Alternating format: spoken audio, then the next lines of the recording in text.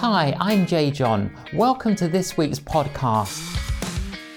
My guest on Facing the Canon is Lauren Windle, a woman transformed from addiction. Lauren Windle, welcome to Facing the Canon. Thank you for having me. I'm very excited to be here. Delighted to have you here. When I heard a little bit about your story, I thought we've got to have you on our programme. You grew up, Lauren, within a Christian family, went to church, but then you stopped going when you were a teenager. Yes. So my mum's Christian. She always took us to church. But when I was old enough to be given the choice, did I want to keep coming or stay at home? I chose to stay at home. I didn't feel comfortable. I didn't get on with it. I didn't have a really solid group of friends. And I think I was so much more interested in, what we would call sort of worldly things. I was so caught up on my friends and all of that kind of thing that I didn't want to be a part of it anymore. And binge drinking began? Yes. So I was about 13 when I started drinking, and I grew up in London, and there's a real culture of heavy drinking in teenagers. A lot of teenagers, not all. So it was just sort of accepted as part of the course. You drink too much, you desperately steal alcohol from your family, or you try and convince the oldest, tallest looking person to go to an off license to buy you something. You throw up. None of that felt abnormal to me. So yeah, I just carried on sort of drinking in parks and being a bit of a reckless teenager. And then you went off to university. Yes, off to university. Continued drinking. Drinking very heavily through university, actually, and sort of embracing that party lifestyle. But again, if you have an issue with drinking, university is the perfect place to hide in plain sight, because not only, I think it's only recently that it's come up in conversation how unhealthy that is, but every sort of, freshers week settling in activity revolves around alcohol. Yes. So that was it. I was very much at home embracing that element of university life. And then on top of that, you've started taking drugs. Now, tell us, what prompted you to take drugs? Yeah, I resisted for quite a while. So I started taking drugs. I just finished university. I was 22. And a lot of people who were going to dabble with drugs had already done so at university. And I think I was aware that I had a sort of downward spiral tendency to really get invested in things that I shouldn't. So I did resist for a long time, but then I got into the hospitality industry. I was working sort of running events for restaurants and things like that. And actually there's a real, and as with a lot of industries, I think there's a real work hard, play hard attitude there. So it's long hours and it's very stressful, and sometimes people shout at you and then as soon as you're finished, open a bottle of wine, and then people offer you drugs, really.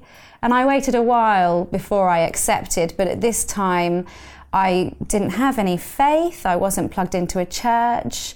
I didn't have really many people around me who were offering positive guidance or even questioning or holding me accountable for my decisions. And it's really hard to drink every single night and keep up with people who are taking drugs, because drugs props up the drinking. So if I wanted to continue to keep up with that party, then I needed something extra, and I decided to try cocaine. And what was the effect of taking that particular drug on you? Gosh, I think the effect, it changes over time and with the more that you take. Early on, it facilitated my drinking, because it meant I could drink more, and I loved to drink. So that was what I perceived to be a big bonus. Also, I had this skewed idea of identity. I didn't like the taste of whiskey, but I forced myself to drink old-fashioned cocktails which are made of whiskey, because I thought that made me look sophisticated. And I thought that was really important. So I had this idea of cocaine as being glamorous, as being supermodels, as being famous people, as, you know, that sort of thing, as being members clubs and champagne and cocaine. And I wanted a place in that. That felt very attractive to me. So I went for it. I think I felt it gave me a place, you know, and gave me a persona that I really wanted.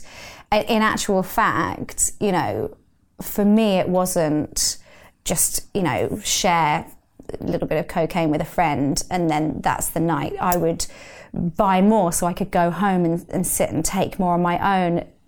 And that stopped feeling quite so fabulous and started feeling really quite desperate. So, you know... And there's another story that runs parallel to that, in the sense that you weren't looking after yourself. Yeah. You'd wake up in the morning with a black eye, you didn't know where you got it from. Yeah. And tell us a bit of that side of the story. Yeah, so as well as sort of, you know, just starting the night with lots of drinks and taking drugs and then sometimes going home on my own and carrying on the party and feeling the sort of misery of that setup, there were numerous incidents that just all built up to a real, you know, it was so clear that I was getting things wrong. For example, waking up with a black eye is terrifying, and not knowing how you got it, of course, you know, is terrifying. And there was a time when I was in a taxi and I realised I didn't have my bank card, which is so frequent for a cocaine user because it's part of the kit that you use to take cocaine. So I honestly have left bank cards in so many different club toilets. You're not in your right mind. You have no idea what you're doing. You just throw them around the place. Realised I had no way of paying for this cab, so I had to run. And ran and hid in front gardens and sort of ducked, you know. And this is at sort of 6 a.m. in the morning. And then you sort of look at your life and you think, how has a glass of wine and maybe a quick sort of thing turned into this, turned into nosebleeds, turned into not washing properly, always being late for things, never arranging to have breakfast or brunch with someone because you can't guarantee that you won't still be high from the night before, you know. And I had physical symptoms like numbness in my fingers and toes, and I got spots in front of my eyes and things like that, and none of it put me off. None of it? It didn't like shake you or bring you to your senses. You ignored all the symptoms. I started getting heart palpitations and I cut out coffee when I was taking cocaine. You know, I was convinced that if I stopped having a cup of coffee in the morning, then that would bring me back to full health. You know, there's nothing sane about that process. And I was not willing to hear the signs, to see what was going on and be honest. And I didn't know, I think if I had been honest and seen that I needed to make what to me felt like an incredibly drastic change of cutting out drugs altogether, I would have been terrified. I wasn't in a position where I could picture a life like that. So then what was it that changed? Yeah, there are a couple of sort of rock bottom nights, and the one that we've already referred to, waking up with a black eye, was a real eye-opener for me, and that was probably my last one. But before that, I had a real start when I had been at a restaurant with a few friends, and one of them had moved to Paris to be with a boyfriend and we'd all gone to university together, so I knew him. It was very exciting that they were in this romantic city living together. We went to a French restaurant, and as was my custom, I went to pick up some drugs as soon as the meal was over, so that when we went for drinks afterwards, I would have the drugs that I felt I needed. And when I got back, she and her sister was there, and another friend of mine said, "Oh, do you know what? It's actually quite late. We've ended up eating until 9:30, 10 o'clock. Everyone's got work tomorrow, so we'll just call it a night here." But I had these drugs and I wanted this, once you've got the drugs, you take them. There's no sort of, great, I'll save those for next time. That just wasn't in my mentality. So I went home and I just sat up until I was still awake at 7:30 a.m. when my alarm went off to tell me to go to work. And I had just done my, last line of cocaine. So I was just completely high. And I called my boss and said, I just said outright, I'm high, I'm not coming in.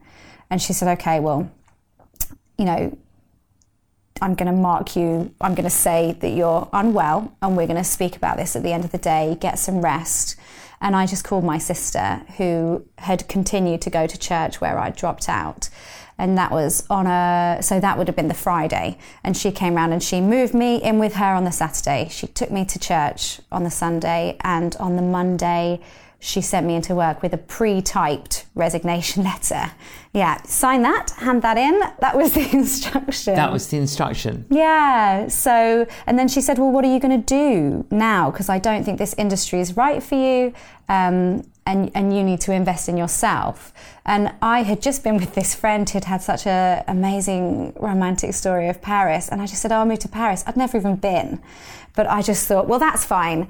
So I moved out there after one sort of recce weekend to identify somewhere to live, and spent some time with my friends out there. And at first, that was great. And I still drank heavily, and I didn't see that as a problem. Obviously, drinking is far more socially acceptable than Class A drug taking.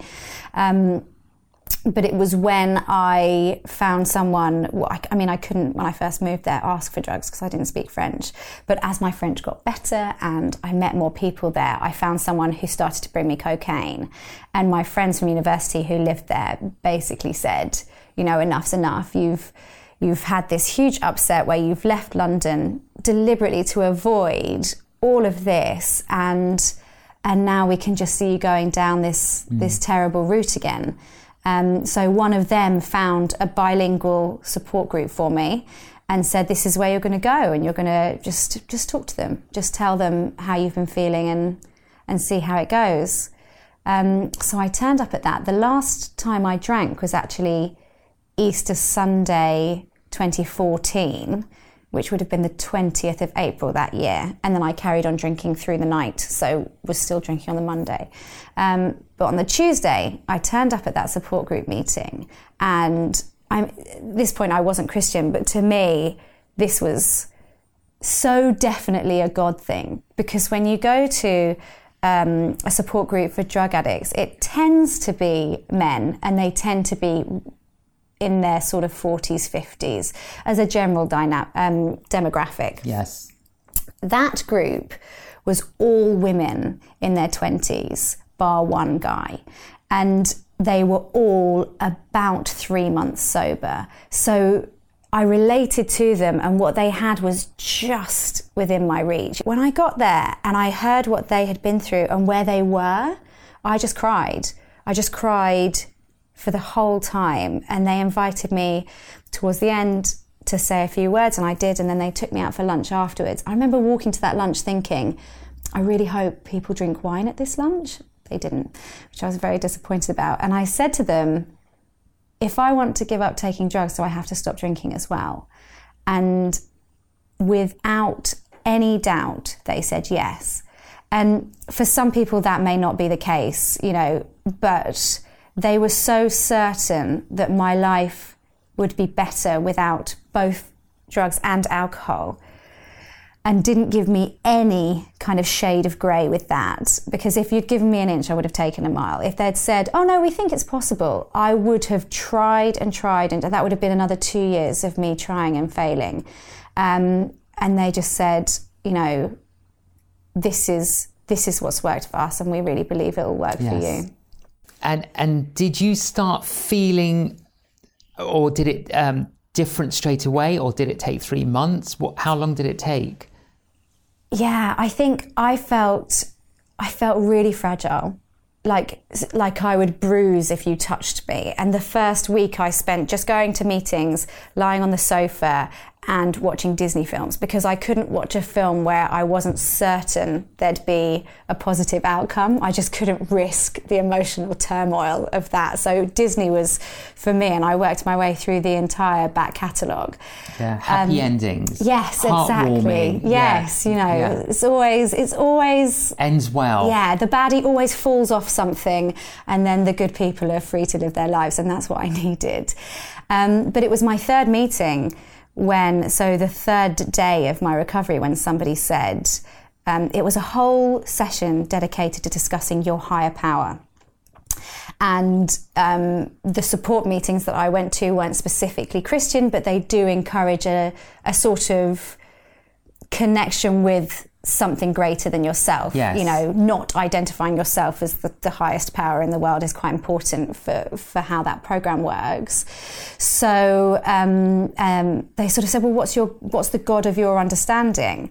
And I thought, well, you know, I had been to church as a child. I remembered a lot of the principles. I thought it was pretty much just a series of fairy stories, you know, strong man cuts his hair, giant boat, that kind of thing. But I thought, look, I'll go and I'll see. And I went to a church in Paris, an American church, and I went to the front. So I would have been sort of 6 days sober or 5 days sober at this point.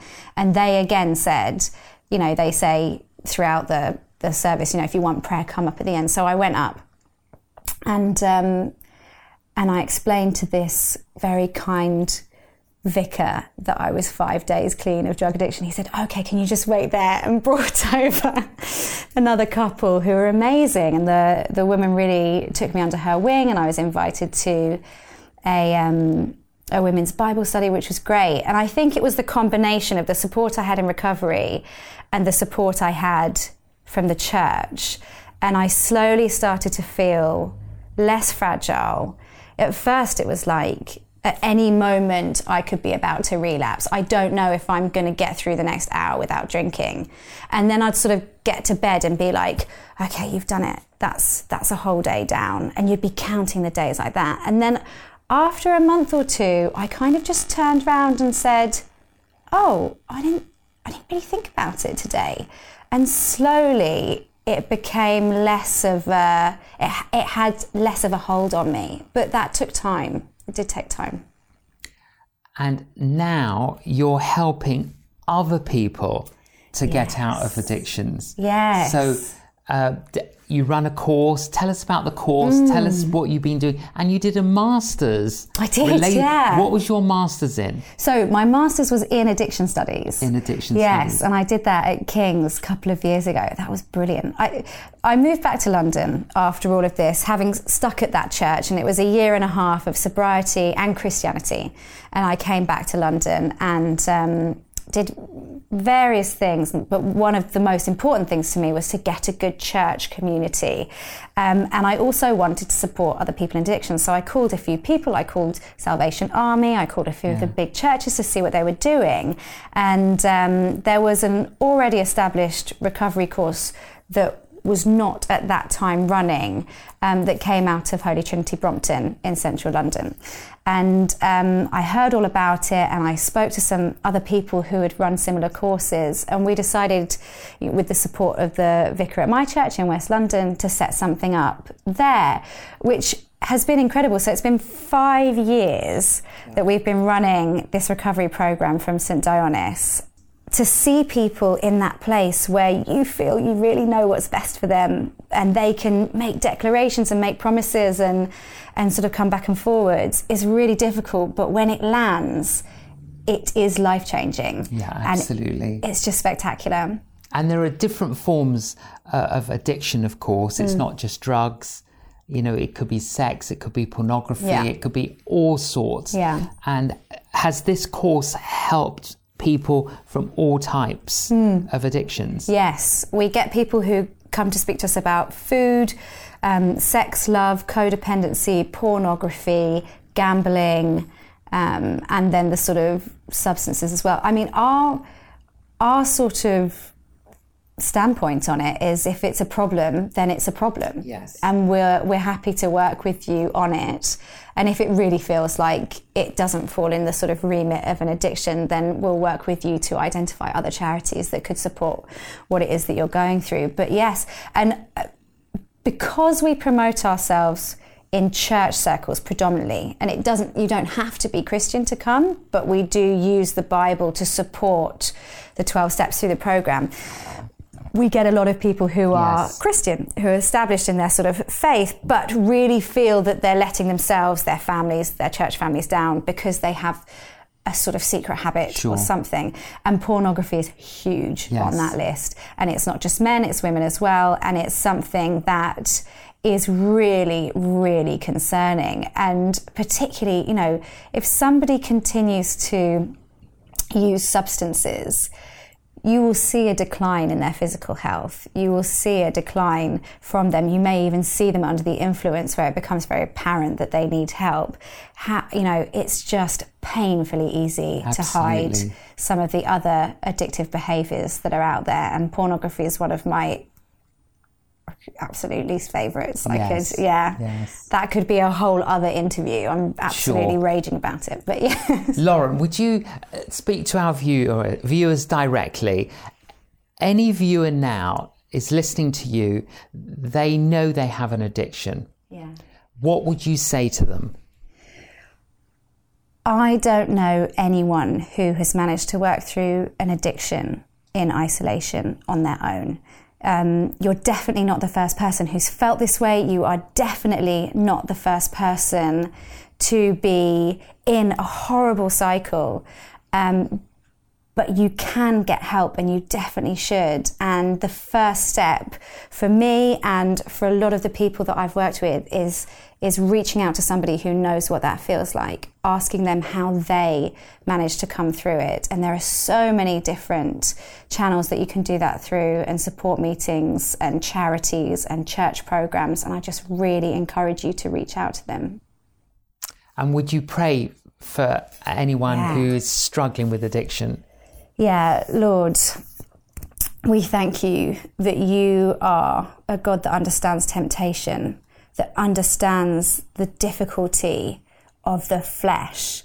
And we just pray that you would meet each person who is relating to this now, that you would put your arms around them, that they would know that they are not alone, that they have never gone too far to experience your incredible grace and redemption, Lord, that you would give them the strength and courage to reach out and ask for the support that they need, Lord. We speak against shame and guilt and any other feeling other than your conviction that there is a better way. In your name, Jesus. Amen. Amen. Thank you, Lauren. You've got a new book. I do. It's not even about addiction either. I know. Well, that's very interesting. Your new book, Notes on Love. There's a little subheading, Being Single and Dating in a Marriage-Obsessed Church. Now, I would have thought your first book, you would have told your story. You're saving that for another sequel. Yes, you've got to keep something in the locker. You've got to keep something in the locker. So tell us about, what is this book about? Yeah, so Notes on Love came about actually because I was mentoring some women, and it seemed that all we were talking about was romantic lives. And that's not because there aren't a million other things to talk about, but actually a lot of the people I was working with felt confident that they had a good direction in their careers and things like that. But actually the thing that took up the most headspace, worried the most, was their dating situation, whether or not they were going to be married and things like that. And actually a lot of people had looked for a book that they really related to, and there are a lot out there, but they felt that they hadn't found something that really fully represented their experience in terms of the disappointment and pain of it, but also the fun and actually sometimes the hilarity of the ridiculous situations that people can get into and things like that. So I put together a proposal for this book, and the publishing house, SPCK, really liked the idea, and it's something that I've been working on over the last year, and it's finally going to be released into the wild in July. And so to summarise the essence of the book, yes, how would you do that? How would I do that?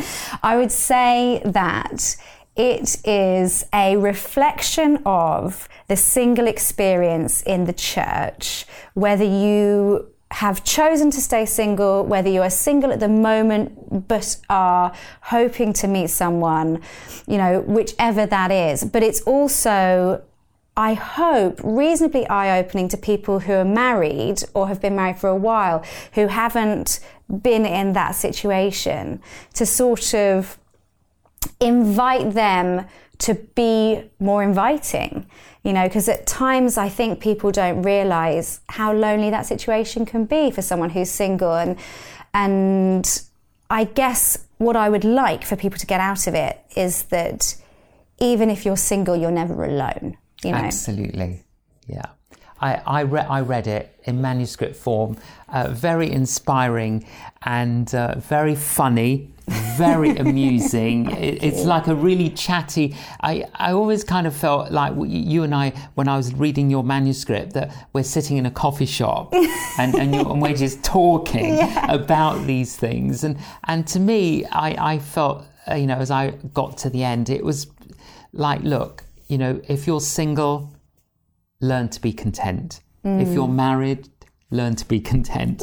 It's almost like whatever stage of life that you are, God has called us to discover contentment, and it's learning that, and it's how do you learn that? Yeah. How do you choose and that? And holding that intention with people who also have a hope that they will, move into a different relationship status. And there's nothing wrong with that. There's nothing wrong with wanting to be single. There's nothing wrong with being single. There's nothing wrong with, hoping that you will marry in the future. But actually, if you're so caught up in that hope that it strips away, as you say, your contentedness from today, then that's a shame. And that doesn't feel like the sort of fullness of life that we're called to, Absolutely.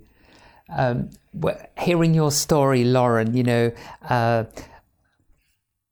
with the symptoms of drug addiction, black eye, bleeding nose, you never moisturised. I never moisturised. That is true. That is true. You didn't look after yourself. Yeah. I moisturised today, though.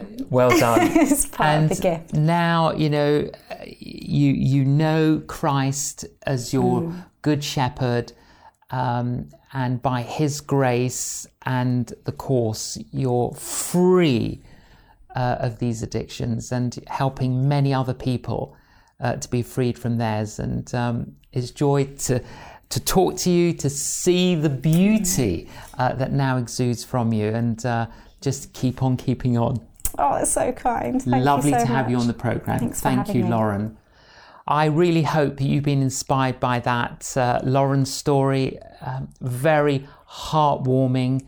And can I add my encouragement to you too, that if you are in any way facing any kind of addiction, seek help, seek God, seek help, find a course like the one that Lauren went on, the one that Lauren teaches, and get the help that you need.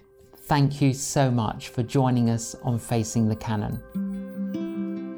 You've been listening to the J.John podcast. To find out more about J.John's ministry, visit www.canonjjohn.com and follow him on social media.